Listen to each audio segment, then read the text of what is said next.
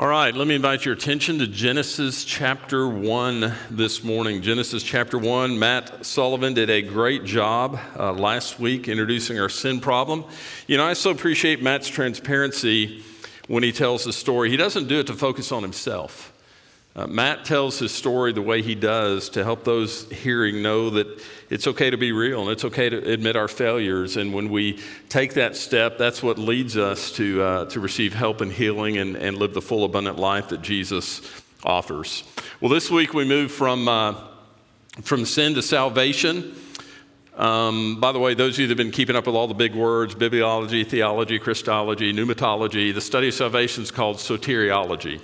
So that'll make you sound real smart around the water cooler tomorrow.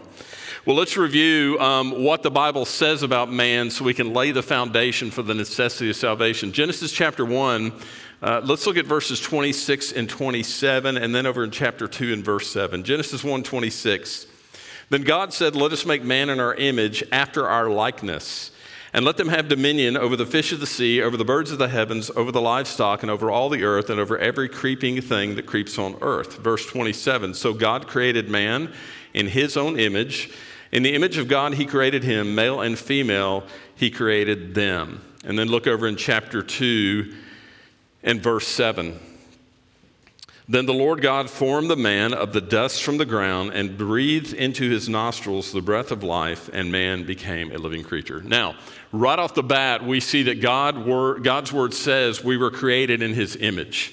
And I will just tell you, from that phrase alone, there is no room for evolution in the life, in the heart, and the mind of someone who believes that the Word of God is literal and true and without error. We are not accidents. We are not animals who have evolved. The Bible affirms we're made in the image of God. Now, I've said this before, but let me say again, that doesn't mean that we look like God, not physically. It means that we're made with a spirit. We have a spiritual capacity. We have, if you will, a moral aptitude that enables us to know God and to obey Him, to worship Him. Now, clearly, you can look around in your everyday life and see that doesn't mean that all men are going to obey Him, to worship Him, and connect with Him. Man has a moral compass that gives him that ability, but you can squelch that inner voice, which all of us have done. And because of that, and we'll get to this a little bit later in the message, but let me go ahead and introduce here, because of that, because of our sin, God initiated a plan of redemption. You see it in the very beginning in Genesis. As soon as Adam and Eve sinned, God said what the plan of redemption would be when He said that Satan would bruise his heel, meaning the Messiah, the Savior, but he would crush his head. Now, why is that important to us? Why is that important for you to understand being made in the image of God? Well, God's plan of redemption is specifically directed to humanity. Of all that God created, as you read through the Genesis account, Genesis 1 and 2, of everything that God created, everything we know on this earth is going to be destroyed except man.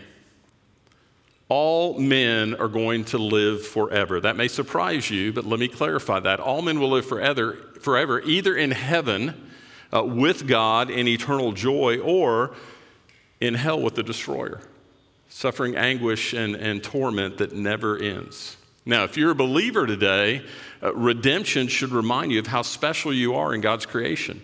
Only man benefits from redemption. No other creature, and I'm sorry if you think your dog or cat's going to heaven, no other creature is going to be redeemed. Only man, because redemption was provided for man. And in fact, this is a thought that I hope you'll carry with you from this point forward.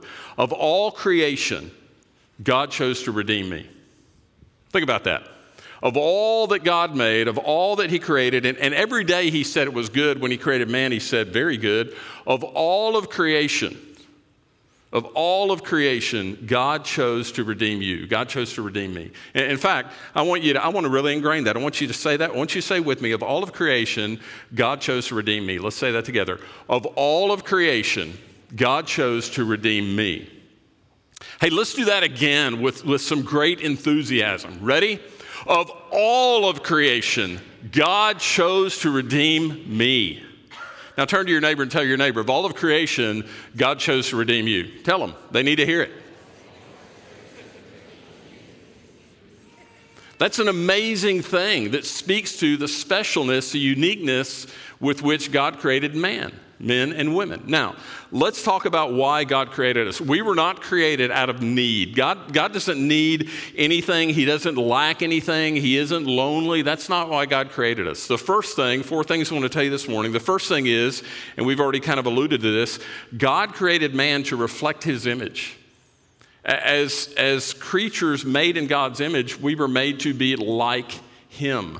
We were made to connect with him. That brings him glory. When we're displaying the image of Christ, it brings God great glory. Unfortunately, sin has distorted the image of God in us.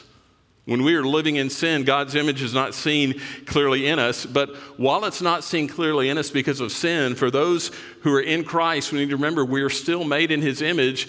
And through the redemption process, the image of God is being restored in us. God made us to reflect his image. Now,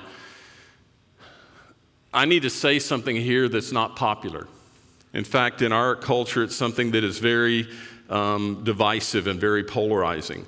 Those of you that know me know I'm not one to pick fights. I don't go looking for things in Scripture to say to people that are offensive. But when I come to something in the text we're looking at, I can't ignore it. Look back in Genesis 1:27. Genesis 1:27 clears up a lot of confusion in our society today. Look in Genesis 1:27. In the image of God, he created him, male and female, he created them. Now, the Old Testament is written in Hebrew. In case you're wondering, the words translated here in English, male and female, in the Hebrew mean male and female. Those distinctions were created by God, and God proclaimed them very good. We should celebrate biblical masculinity and femininity as gifts from God. And more than ever, biblical teaching on gender is in direct conflict with our society's thinking. You see, we live in a day that our culture says gender differences are socially constructed forms of oppression, not God designed. And I want to say very boldly this morning, and I want to say all of us probably know someone who struggles in these areas. This is not a word of condemnation against sin. That's not my job. We love everyone. We want everyone to come to saving faith. But I have to declare to you, based on what God's word says, that transgenderism and transsexualism are rebellion against God's purpose and order in creation. There's no other way to say it. Look at the division and the harm that has been caused in our society, that gender chaos has caused in the lives of individuals and families and churches and society. Why? Because man ignored and distorted God's design. This is how God made us. And this is how he's called us to live. Number 2, God created man to bear his image. God created man to give him glory. Isaiah 43:7, God speaking through the prophet Isaiah says this, everyone who is called by my name, I created for my glory. Now, what does it mean to give God glory? It means to give him praise, to give him honor. That's some of what we did here this morning. That's what gives your life significance, and that's why you were made.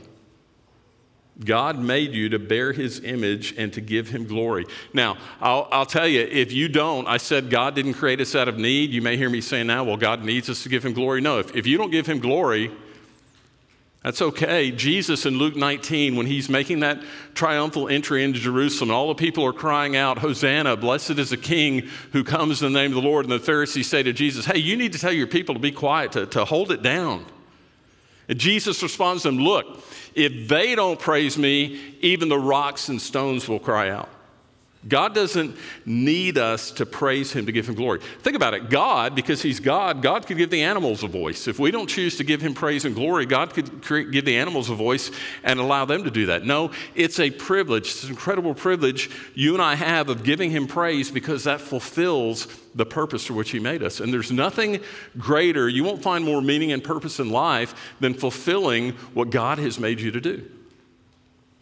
Giving God glory gives our lives purpose and meaning and the joy that we long for in life. And before I move on from this point, let me make sure we're clear. Giving God glory is with our lives, not just with our lips. It's not just coming on a Sunday morning and being involved in praise and worship and feeling like you've done your due and going about your way during the week.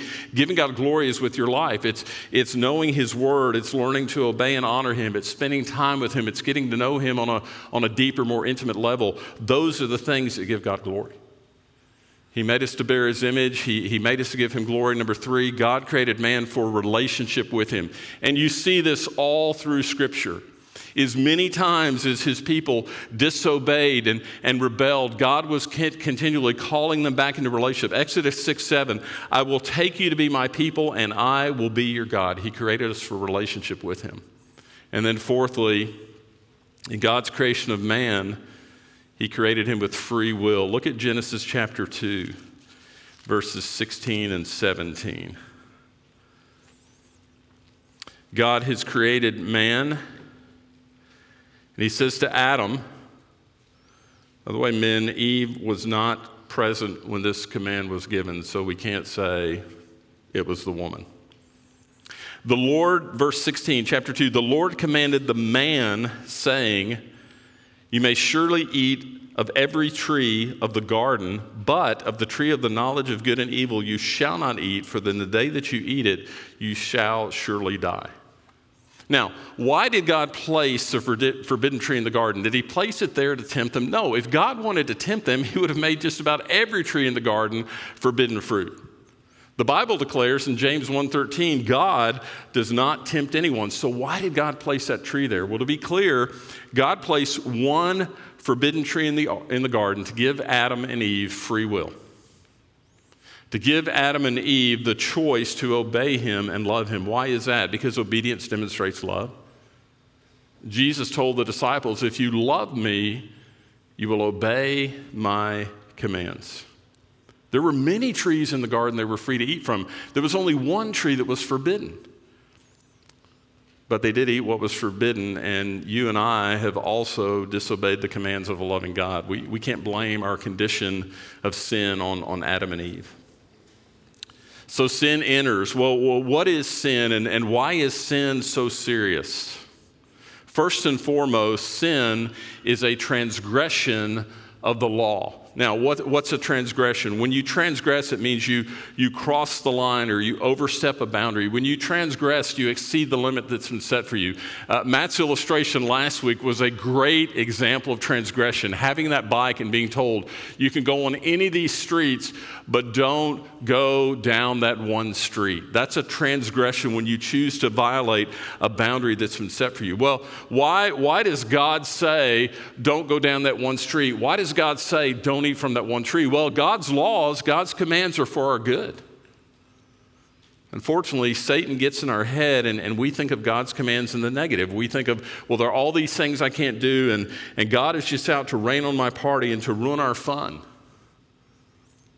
No, God's laws were like the commands that Matt had received from his father. His laws are meant to protect us from calamity and from destruction and to ensure that our lives are filled with joy and happiness. Deuteronomy chapter 6, the people are about to enter the promised land. And one of my favorite passages in Scripture is Deuteronomy 6, 4 through 9. They're about to enter the promised land and they're receiving the commands. They've received the 10 Commandments and other laws and decrees from God. And then they're told this, these commands that are being given to you today. And by the way, the whole assembly of Israel is gathered. Men, women, children, grandparents, everybody's there. But the command, the word given is really given to the heads of household, to the men. These commands that you're being given today are to be upon your heart. What does that mean? They need to be in you and flow from you. They need to be in your life, men, as you lead your families, as the heads of your household and your clans and your tribes. These words will be upon your heart. Listen, and teach them to your children. When you sit in the house, when you walk along the way, when you lie down, when you rise up. What is he saying? Men, leaders, these commands are to be so on your heart and so flow from your life that all day long you're teaching these commands to your children. They're that important. But listen down in verse 24 of that same chapter, chapter 6. He gives this explanation. And the Lord commanded us to do all these statutes to fear the Lord our God. Watch this. For our good always. that he might preserve us alive as he has done to this day. What the commands are given what? For our good always. And yet, in spite of this truth, man often determines that God's way is not best. We look at the commands of God and we decide, like Adam and Eve did in the garden, well, God can't be trusted. God is just holding back from us, so we're going to do things our way. Because our way is going to bring us more joy and more fulfillment. You know, the other thing man does with the commands and the laws of God is we look at the commands and laws of God and we realize we violated them, but we excuse ourselves or we defend ourselves. Either by checking my behavior against the behavior of someone else, or by saying, well, there are a lot of areas I haven't transgressed. Problem is, if you look in James chapter 2, God says if we break one law, we're guilty of breaking all of the law. So here's the bottom line for us. No matter what good we have done, the totality of our lives can be expressed by one word: transgressor. Sin is a transgression of God's law. And right hand in hand with that, it's not only a transgression, but it's also coming up short of God's standard. Not only have we crossed the line into disobedience, we've also not lived up to, because of sin, we've not lived up to our purpose of glorifying God. We're not reflecting his image and bearing his image when we've sinned. Romans 3:23, all have sinned and fall short of the glory of God. All fall short. It doesn't do any good to compare ourselves to others and declare ourselves better than someone else, because we've all fallen short. Let's suppose this afternoon, I don't know what the weather's like today, but let's suppose it's sunny and nice, and this afternoon you decide to go with 2 or 3 friends, you decide to go on a hike. It's a new trail you've never been on before. After about 3 or 4 hours of hiking, you're getting pretty close to the end, but you come to this canyon. It's only 30 feet across, but it stretches each way as far as you can see, and you realize you don't have time to go around it, and you don't have time to go back, or you're going to be caught in the dark. And so the only way forward is to go across. It's just 30 feet. So one of your hiking partners says, oh, I can make that, and they take a run and a jump. Oh, by the way, it's 1,000 feet deep. And they make it 15 feet. Someone else says, I think I can do better than that, and they run and they jump and they make it 20 feet. And maybe another person says, well, I know I can do better than that, and they make it 28 feet. Listen, the guy or girl that makes it 28 feet can't poke fun at the one that only made it 15 and say, I'm better than him or I'm better than her, because they're both in a crumpled heap at the bottom of the canyon. We can't compare ourselves to others. God's standard is perfection. And the only way an imperfect sinner can meet God's standard is through Jesus, because he was a perfect God-man who takes away our sin. Sin is a transgression. Sin is falling short of God's standard. Thirdly, all sin is wicked. Now, I say that, and you probably laugh inside and think, well, Pastor, I know sin is wicked. No, the key word here is all. All sin is wicked. See, you know what we like to do? We look at sin, especially the sin in our own lives, and we like to categorize sin or kind of rank sin. Oh, murder. Now, murder is a horrible sin. 2 Samuel 12 tells us God took the life of the child born out of the affair that David had with Bathsheba. What did he do? He had the affair, and then he murdered her husband.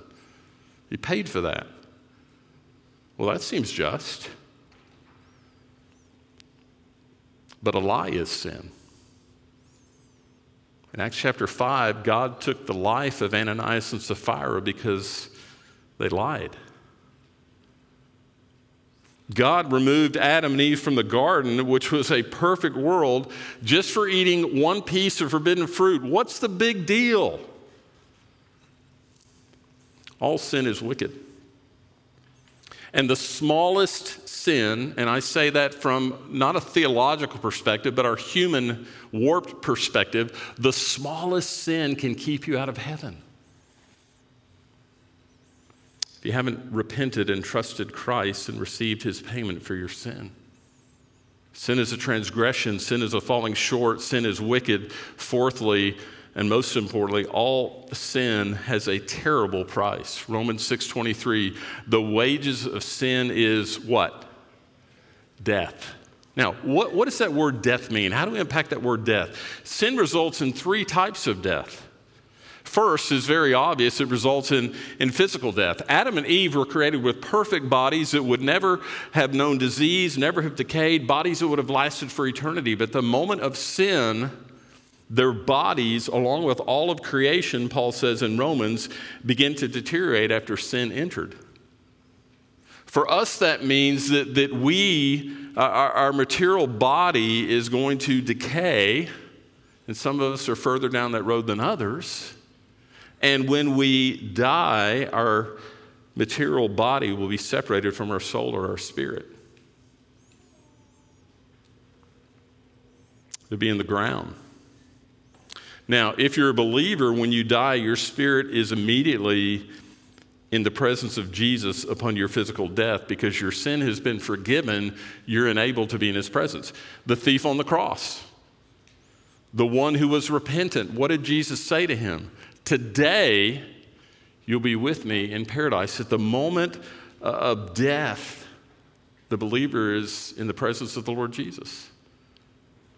Paul in 2 Corinthians 5, 6-8 said to be away with the body from the body is to be at home with the Lord. Immediately, you're in the presence of Jesus. However, your physical body remains behind until Jesus returns. Now, the Thessalonian church really struggled with this concept. The Thessalonian church had been established after Jesus' crucifixion, resurrection, and ascension. So they had not been a church when all that happened. They hadn't seen all that. They had been told all that. It had been taught to them and explained to them.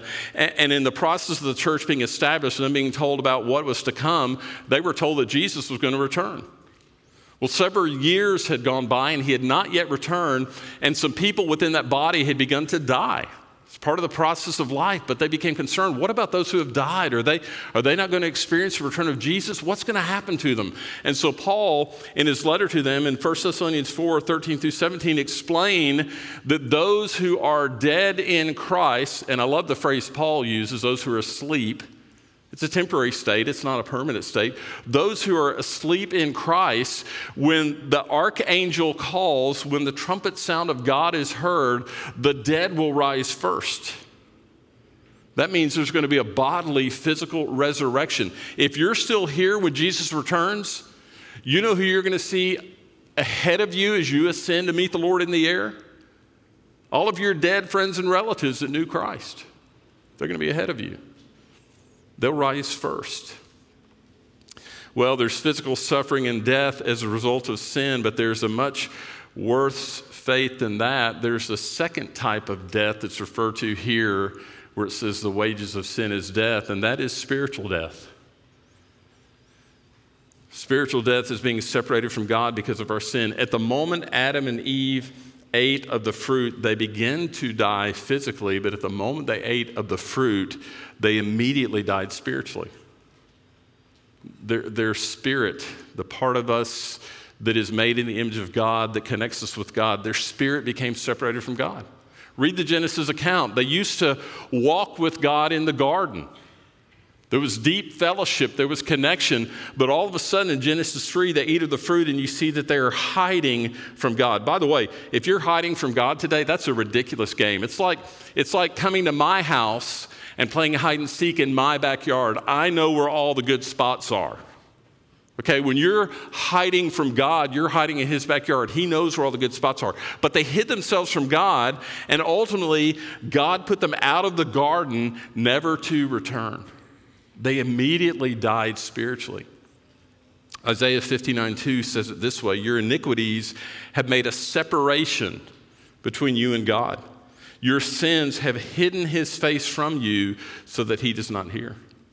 See, for the person that's in sin, there's going to be an emptiness. There's going to be a gaping hole. There's going to be a void in every man or woman who is separated from their Creator spiritually. Why? Because God made us for him. We were made by him for him. So apart from him, life is meaningless and hopeless. It's spiritual death. Oh, but wait. It gets even worse. Worse than physical death, worse than spiritual death in this life is the final or the third type of death, and that's eternal death. Spiritual death in the life to come. The final death is mentioned in Revelation 20, verse 14, where we're told the second death is the lake of fire. What's the lake of fire? Well, the lake of fire is the eternal destination of those who refuse God's offer of salvation. Eternal death means everlasting punishment. See, here's the surprise for a lot of folks. Not only are believers resurrected, upon his death, an unbeliever is immediately in torment. You remember the story Jesus told in Luke chapter 16 of the rich man and Lazarus, and how Lazarus was immediately in Abraham's bosom, which is a euphemism of saying in the presence of Jesus. But the rich man, immediately upon his death, he was in torment. But it doesn't end there. Just like believers, unbelievers who have physically died are also going to experience a bodily resurrection. John 4:29, Jesus said, speaking of all of those who are in the tomb, that all who hear his voice, the voice of the archangel, will come out. All those who are dead will come out. Some will be raised to life, he says. Some will be raised to condemnation. So even the unbeliever, unlike believers who are resurrected to eternal joy, unbelievers are resurrected to eternal suffering. And at the moment of their physical death, they will never have the opportunity to change their destiny. They're going to suffer, and then at the judgment, they'll be sent to the lake of fire where they will suffer forever. And you may have heard some unbiblical teaching on this. They're not eventually going to die. They're not eventually going to cease to suffer. They will always be in physical and spiritual torment forever and ever. Don't you feel blessed that you came to church today to hear this word?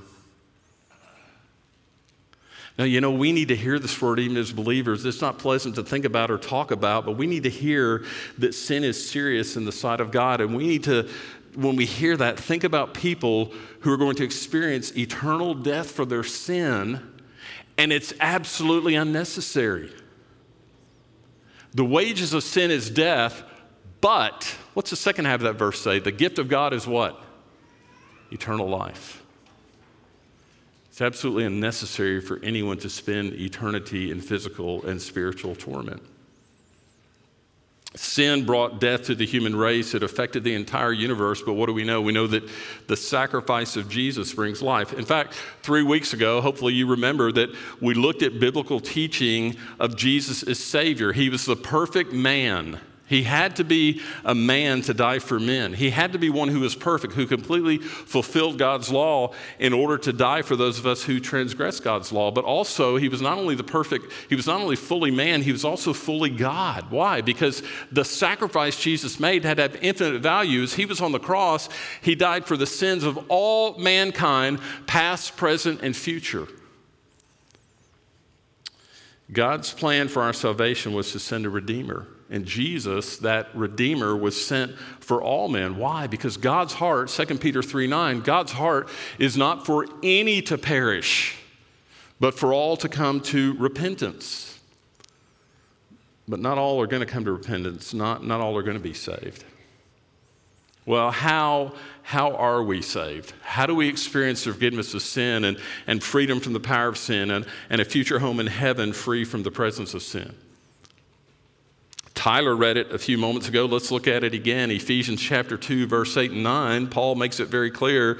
By grace, that's God giving us what we don't deserve, being gracious. By grace, you've been saved through faith. This is not your own doing. You can't earn it. You can't deserve it. You wouldn't need God if you could earn it on your own. It's not your own doing. It is the gift of God. By the way, a gift has to be received to have value. Someone gives you a present this Christmas and it's all wrapped up real nice and you thank them for it and you set it under the tree and Christmas is over and you're cleaning and putting Christmas stuff away and you just stick that wrapped up box in a closet somewhere. It hasn't done you any good, has it? You got to receive the gift. It is the gift of God, look, not a result of works that no one may boast. It's by grace.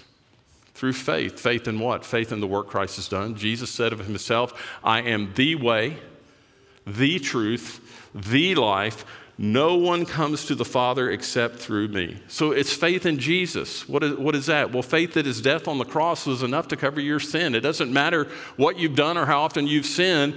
The death on the cross was enough.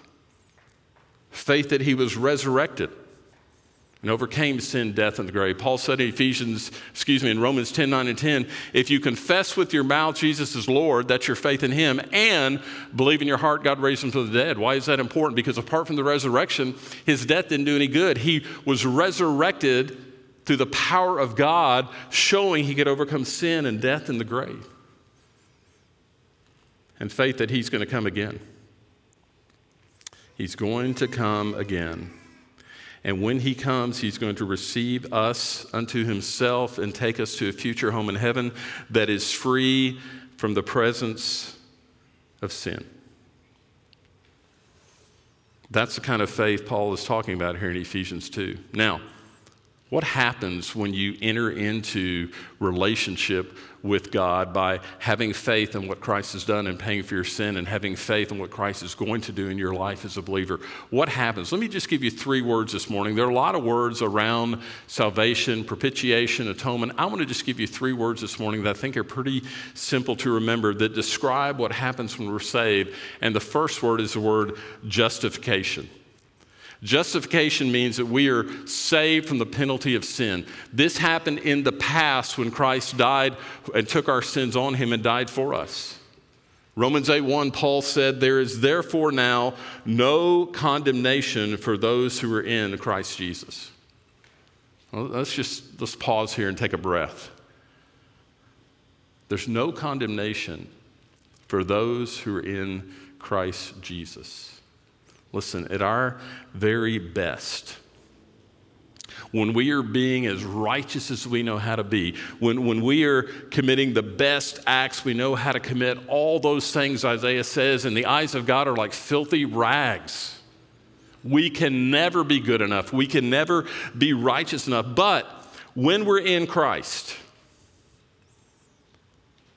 God sees us as completely righteous. And that's a foreign thought to some of you here this morning. How could God see me as righteous? Does he not know what I've done? When you're in Christ, you're seen as completely righteous. Why? Because you have been justified. Someone said it this way, to remember the word justified, just as if I'd never sinned. That's how God sees us when we're in Christ. That's why the writer of Hebrews says we can approach the throne of grace with boldness. There's no need to cower or hide from God because God looks at us as people, his people, who are righteous.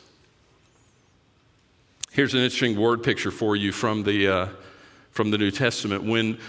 When a bridegroom was preparing for a wedding and a bride was preparing for a wedding, it was the bridegroom's responsibility to prepare her wedding garment. She concentrated on her dowry of jewelry, and she left the selection and work on the bridal gown to the groom. Now, some of you women are having horrified thoughts right now. You can't imagine doing something like that. But on the wedding day, the groom would wear the garment he had prepared. He would wear that outer cloak, and then he would take that and he would place it over his bride, and it signified that she's coming into his care and his keeping. But here's what I want you to understand. Whatever the bride wore before that moment is insignificant, because at that moment, this beautiful garment prepared by the groom now covers up everything she had been wearing, so what she had previously worn is no longer seen. And that's a perfect picture of us being in the righteousness of Christ. When we come to Christ, what were we? We were unrighteous. But that unrighteousness, when we come to Christ, is no longer seen because we are covered in his righteousness. The filthiness of our sin is completely covered in the righteousness of Christ. We're justified. That makes us right with God. And it happens at the moment you receive Christ. The second part of salvation is the process that we call sanctification. That's where we're saved from the power of sin. Justification happened in the past. Sanctification is a present reality. What is it? It's the Holy Spirit who indwells all of us as believers, empowering us to yield to Christ instead of sin, so that more and more we're reflecting the image of God. We can't say the devil made me do it once we've come to Christ, because Satan no longer has power over you if you've surrendered your life to Christ. And so sanctification is the process where the Spirit is working in us, making us more and more like Christ. But unlike justification, where we have no part in that, in sanctification we have a part. Paul in Philippians 2 and verse 12 said, hey, you need to, talking to believers, you need to work out your salvation with fear and trembling. Now listen, he doesn't say work for. We don't work for our salvation. We can't. We can't be good enough. We can't do good enough. We can't be righteous enough. He says work out your salvation. That's a whole different concept, a whole different idea. What does it mean? It means you're putting in the effort to make sure your salvation is pervading everything about you and even flowing from you, that you're seen as a person who is becoming more and more like Christ. As you understand your salvation, as you work it out in your life, that's the process of sanctification, when you recognize, hey, sin no longer has power over me. Satan can't cause me to do anything. I'm completely yielded to Christ when I choose to be, and the Holy Spirit is able to work in me and to make me more and more like Christ. And let me just insert here real quick. Sometimes people wonder, and I especially have this happen when parents come and talk to me about their adult children who are living godless lives, and they wonder, well, I wonder if Johnny's really saved. And I'll often hear a mom say, well, I know he's saved. I was there when he was 8 years old, and I heard him pray.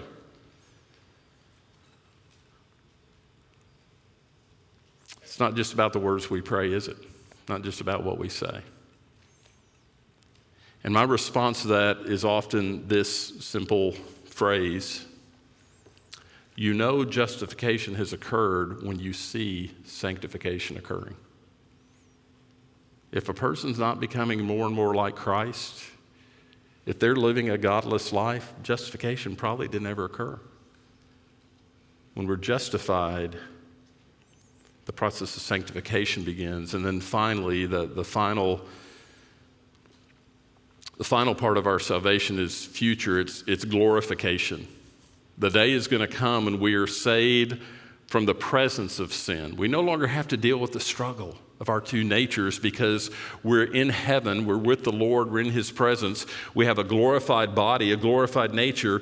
We're saved from the presence of sin. Paul said in Romans 8, we know all of creation has been groaning together in the pains of childbirth until now. Because all of creation began a process of decay when sin entered. All of creation is groaning, and not only creation, but we ourselves who have the first fruits of the Spirit groan inwardly as we wait eagerly for adoption as sons, the redemption of our bodies. What is he saying? Man, we long for the day when we no longer have to struggle with sin. We no longer have to struggle with that part of us, that battle that's continually going on inside of us, that part of us that wants to do right but keeps doing evil. We don't have to struggle with that anymore, because in glorification, we've been justified, we've been sanctified, we're becoming more and more like Christ, but all of a sudden we're going to be like Christ because we're going to be glorified and in His presence. Well, I'm kind of into overtime here, so let me say this. You're here this morning, not because you got up and it was a good morning and the kids were doing well and you were able to get everybody together. That's not why you're here this morning. You're here this morning because the Spirit of God drew you to this place for one of two reasons. I don't believe that everybody that attends our church knows the Lord. I always believe anytime we gather together that there are some there who've not received the gift of salvation. They've not received forgiveness of sin and the gift that Christ paid for on the cross. You may be here this morning because you needed to hear very clearly where you stand with God and very clearly your need to trust Christ. Hebrews 9:27 says it's appointed once for man to die. That's talking about the physical death. It's appointed once for man to die, and after this comes the judgment. Once you have died, if you die apart from Christ, your judgment is that you spend eternity in a place called hell, in incredible physical torment, but worse than that, in spiritual torment, because you are separated from your God and you realize you will never again be able to have that connection. Some of you here this morning, it may just be a handful in this room, and some of you here this morning, and that describes the state of your life. And God brought you here to hear this message, to give you another opportunity to respond to the gospel. In just a few minutes, we're gonna bow and we're gonna pray. And while that is happening, some of our pastors who are here in this room will be right down here toward the front, off to the side. You can slip out at any time while our heads are bowed, while we're praying, when we sing a song of response. You can slip out at any time. Come and ask them how you can have that relationship with Christ. Many of you here this morning already know Christ. You've received that gift. You need to be reminded of what God has done for you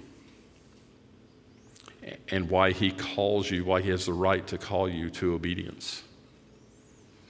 And you, like me, also need to be reminded of what was at stake in your life before you came to Christ, and of the recognition that there are many people that you know, friends or neighbors or coworkers, who are in a desperate situation because they haven't trusted Christ. And that should cause us to really stop and think about the blessing we have and the calling we have to share the blessing of salvation with others.